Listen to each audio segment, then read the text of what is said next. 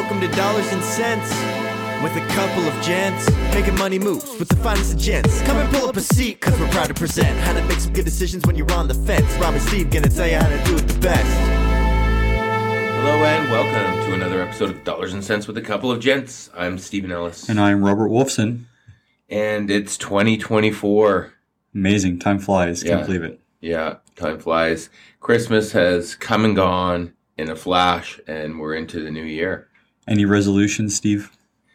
No, I actually haven't. We talked about this in my family the other day. We talked about goals, not necessarily resolutions. According to my wife, they're different, although I can't really separate the two personally. I think they're the same thing, but no, not particularly. We focus more on just making sure the kids had some goals for 2024. And Rob, as you know, as a parent, we often take a backseat to our kids when it comes to many things, including apparently coming up with goals for 2024. What about yourself, Rob? Well, Steve, I was going to give up all my bad habits as well for the new year, but then I remember that no one likes a quitter. I think you should give up bad dad jokes in 2024. That should be your goal. Well, I do know one thing for sure, though, Steve. After Christmas, and I'm sure you're the same in your household, definitely the diet and the willpower goes out the window a little bit. So a bit more alcohol, a bit more chocolate. I don't know what you're talking about, Rob. So I decided my resolution is to lose 15 pounds. I only have 20 to go. Here we go again. Let me just reiterate. Drop the dad jokes for 2024. Yeah. But no, you're right, Steve. I mean, I don't make a lot of New Year's resolutions myself either. And I think at the end of the day, like, you should be trying to do things you want to do all throughout the year, not just because it's January and a new year. So definitely just try to be focused on your well-being the whole year round, not just because it's January and a new year. Who knew this was a self-help podcast? That's right. Anyway, Rob, with Christmas and New Year's, the holiday season behind us, and your dad jokes continuing, we wanted to take a bit of a chance to take a more serious turn. We did our typical fun holiday episode. In the past, we've done more than just the one, but this year we did the one fun Christmas episode. So we wanted to just come back to some market-related stuff.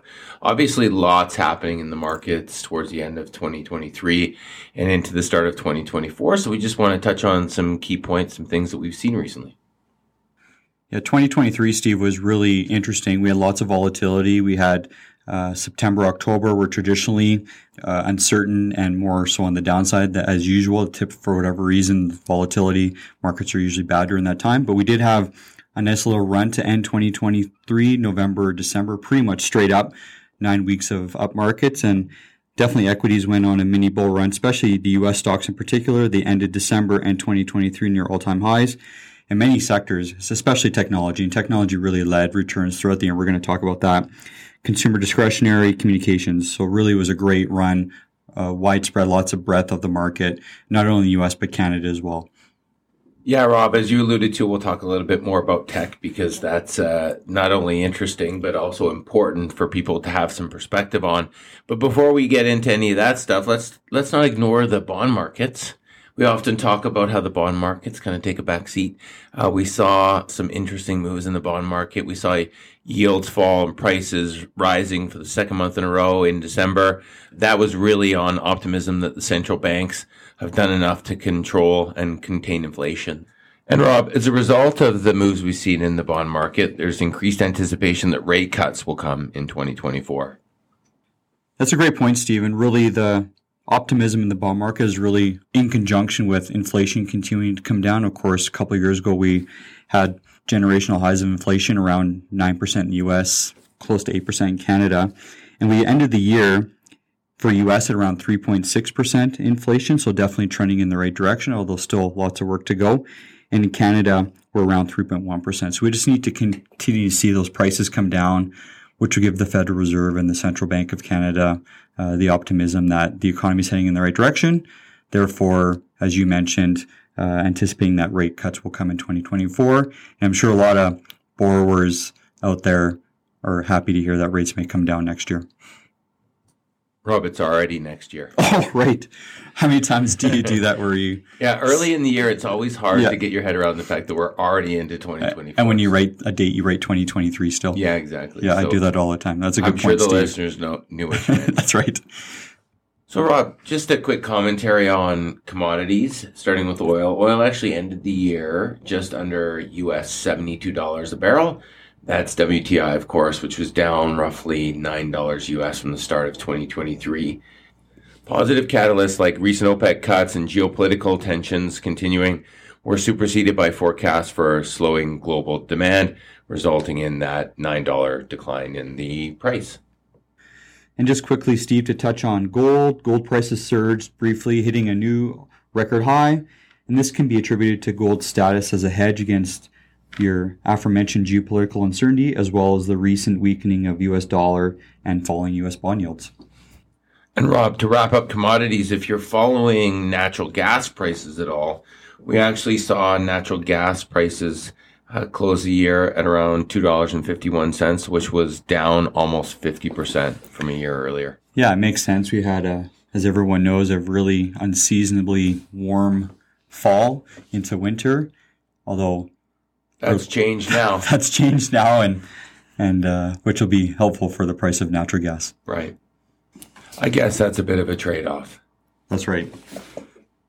Rob, let's move on from commodities and talk a little bit about the markets. Well, let's just go through a few of the indices and talk about the annual return for 2023. And Steve, before you start, I think it's interesting to note as a caveat that, as we already mentioned, it really was a huge bull market run the last 9 weeks of the year. So heading into the end of October, most of the major indices around the world were flat to slightly negative.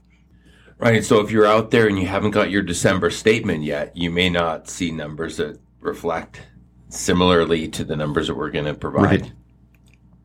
So, Rob, let's start here at home with the TSX. The TSX was up in 2023, 8.12%.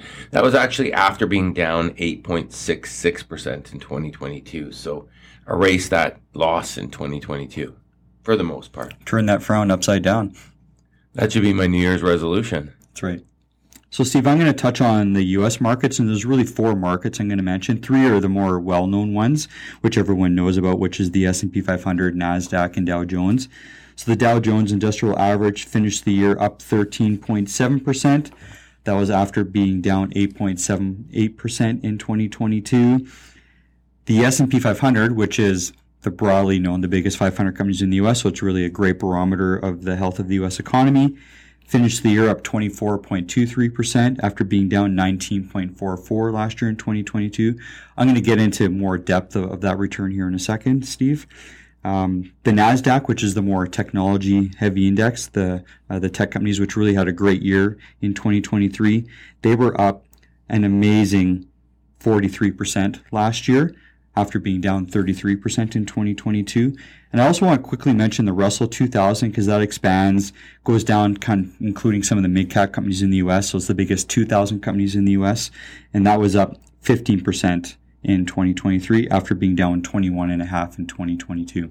So, Rob, I want to talk about some of the overseas markets, but before we do that, we want to make a real key point about the S&P 500 return. You mentioned that it was up 24.23% in 2023. So maybe touch on what that index looks like now, and certainly something that investors need to keep in mind if they are an indexer or are using that index as a benchmark for their portfolio. Stephen, I think that's a great segue too for those listeners who listened to our year in review wrap up. Letter M was the Magnificent Seven. And so I'm sure a lot of people have heard that term over the course of 2022.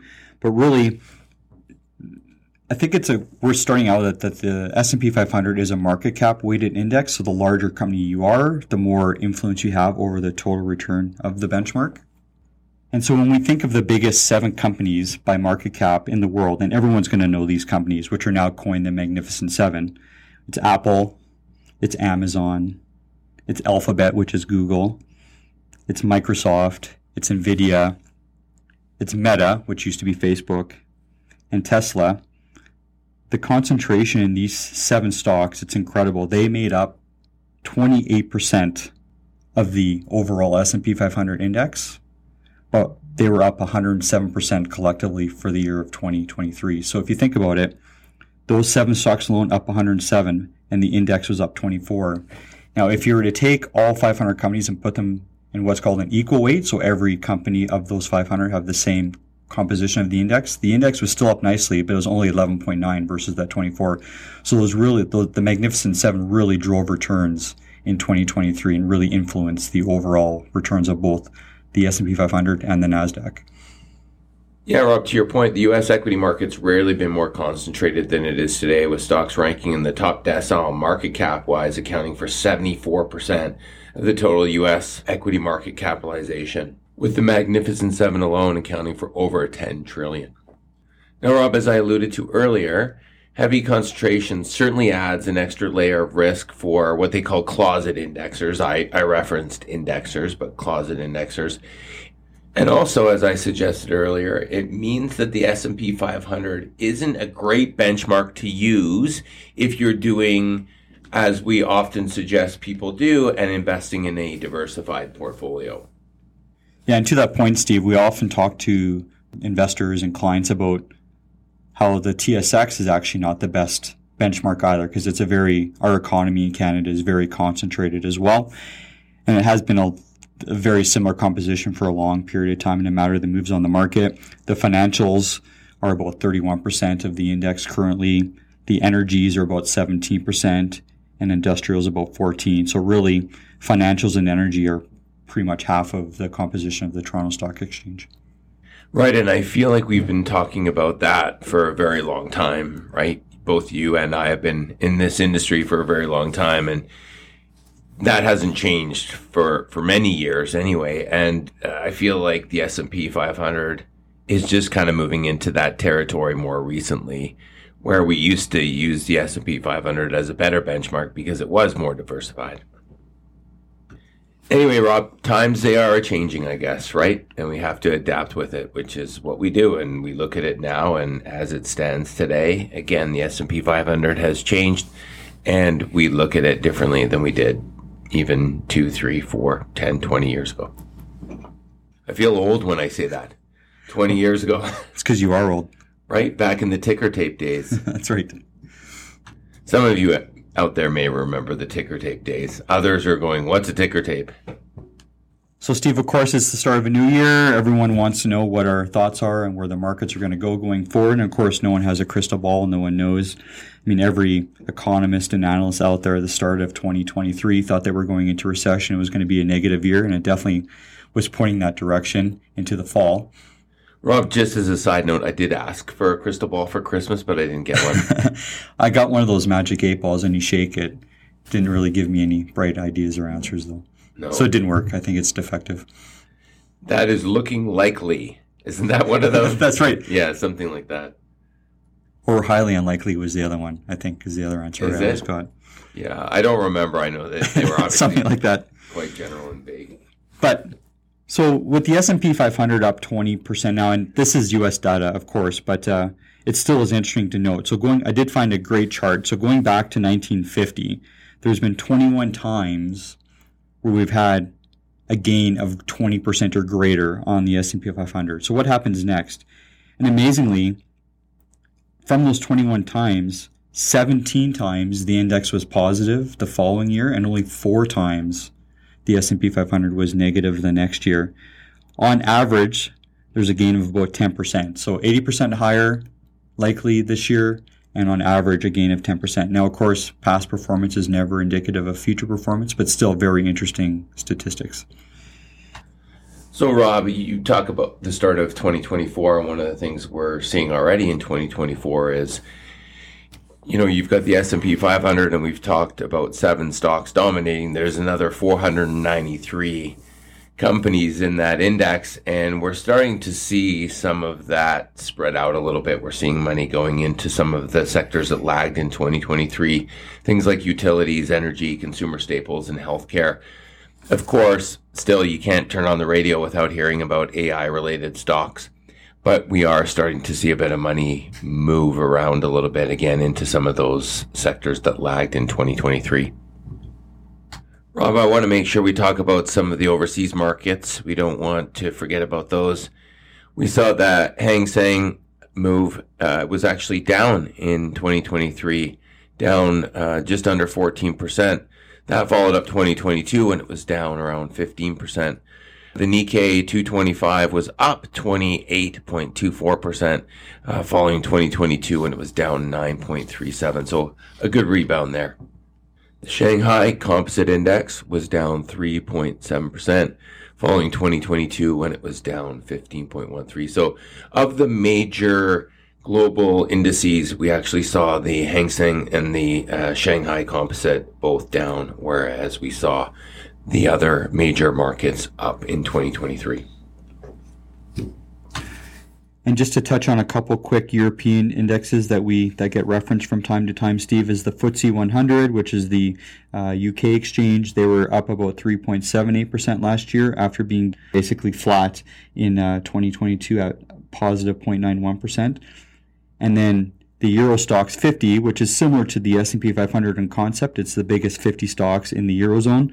They were up 19.19% last year after being down 11.74% in 2023. So also a nice rally in the Eurozone as well. In 2022, you mean? Yes, sorry. It's 2024, Rob. How many times do I have to keep reminding you?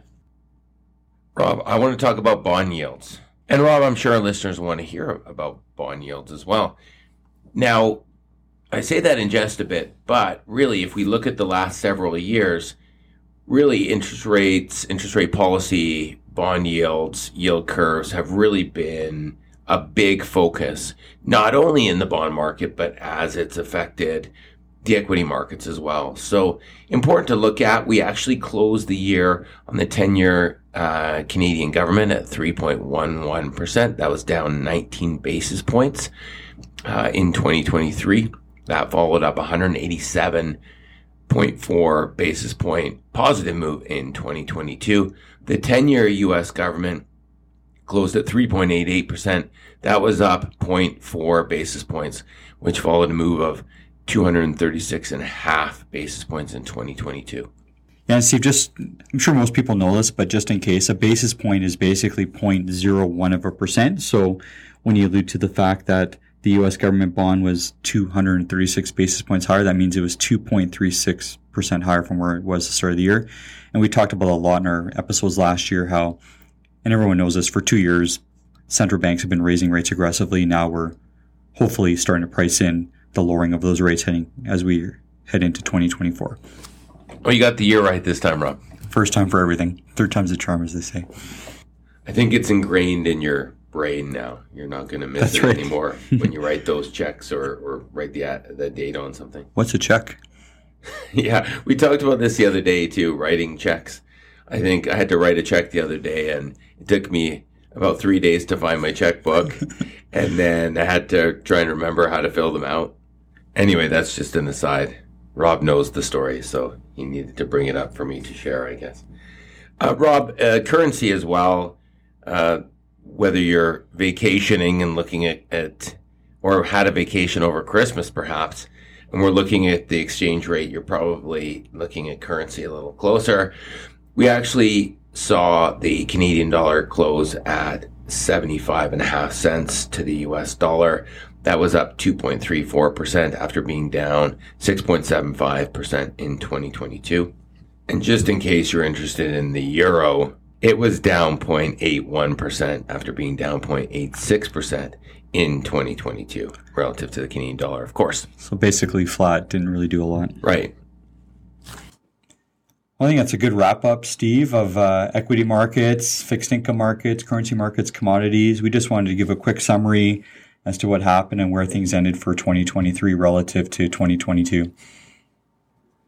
Right. And I think now we look forward to 2024. And as the Magic 8 Ball would say...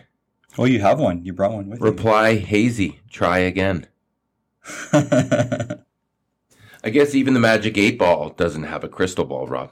Ooh, I think you should shake it again. I'll shake it again and see what it says. Oh, that's weird. You know what it says? I don't. As always, I'm Stephen Ellis. And I'm Robert Wolfson. And we are a couple of gents. We'll talk to you again soon.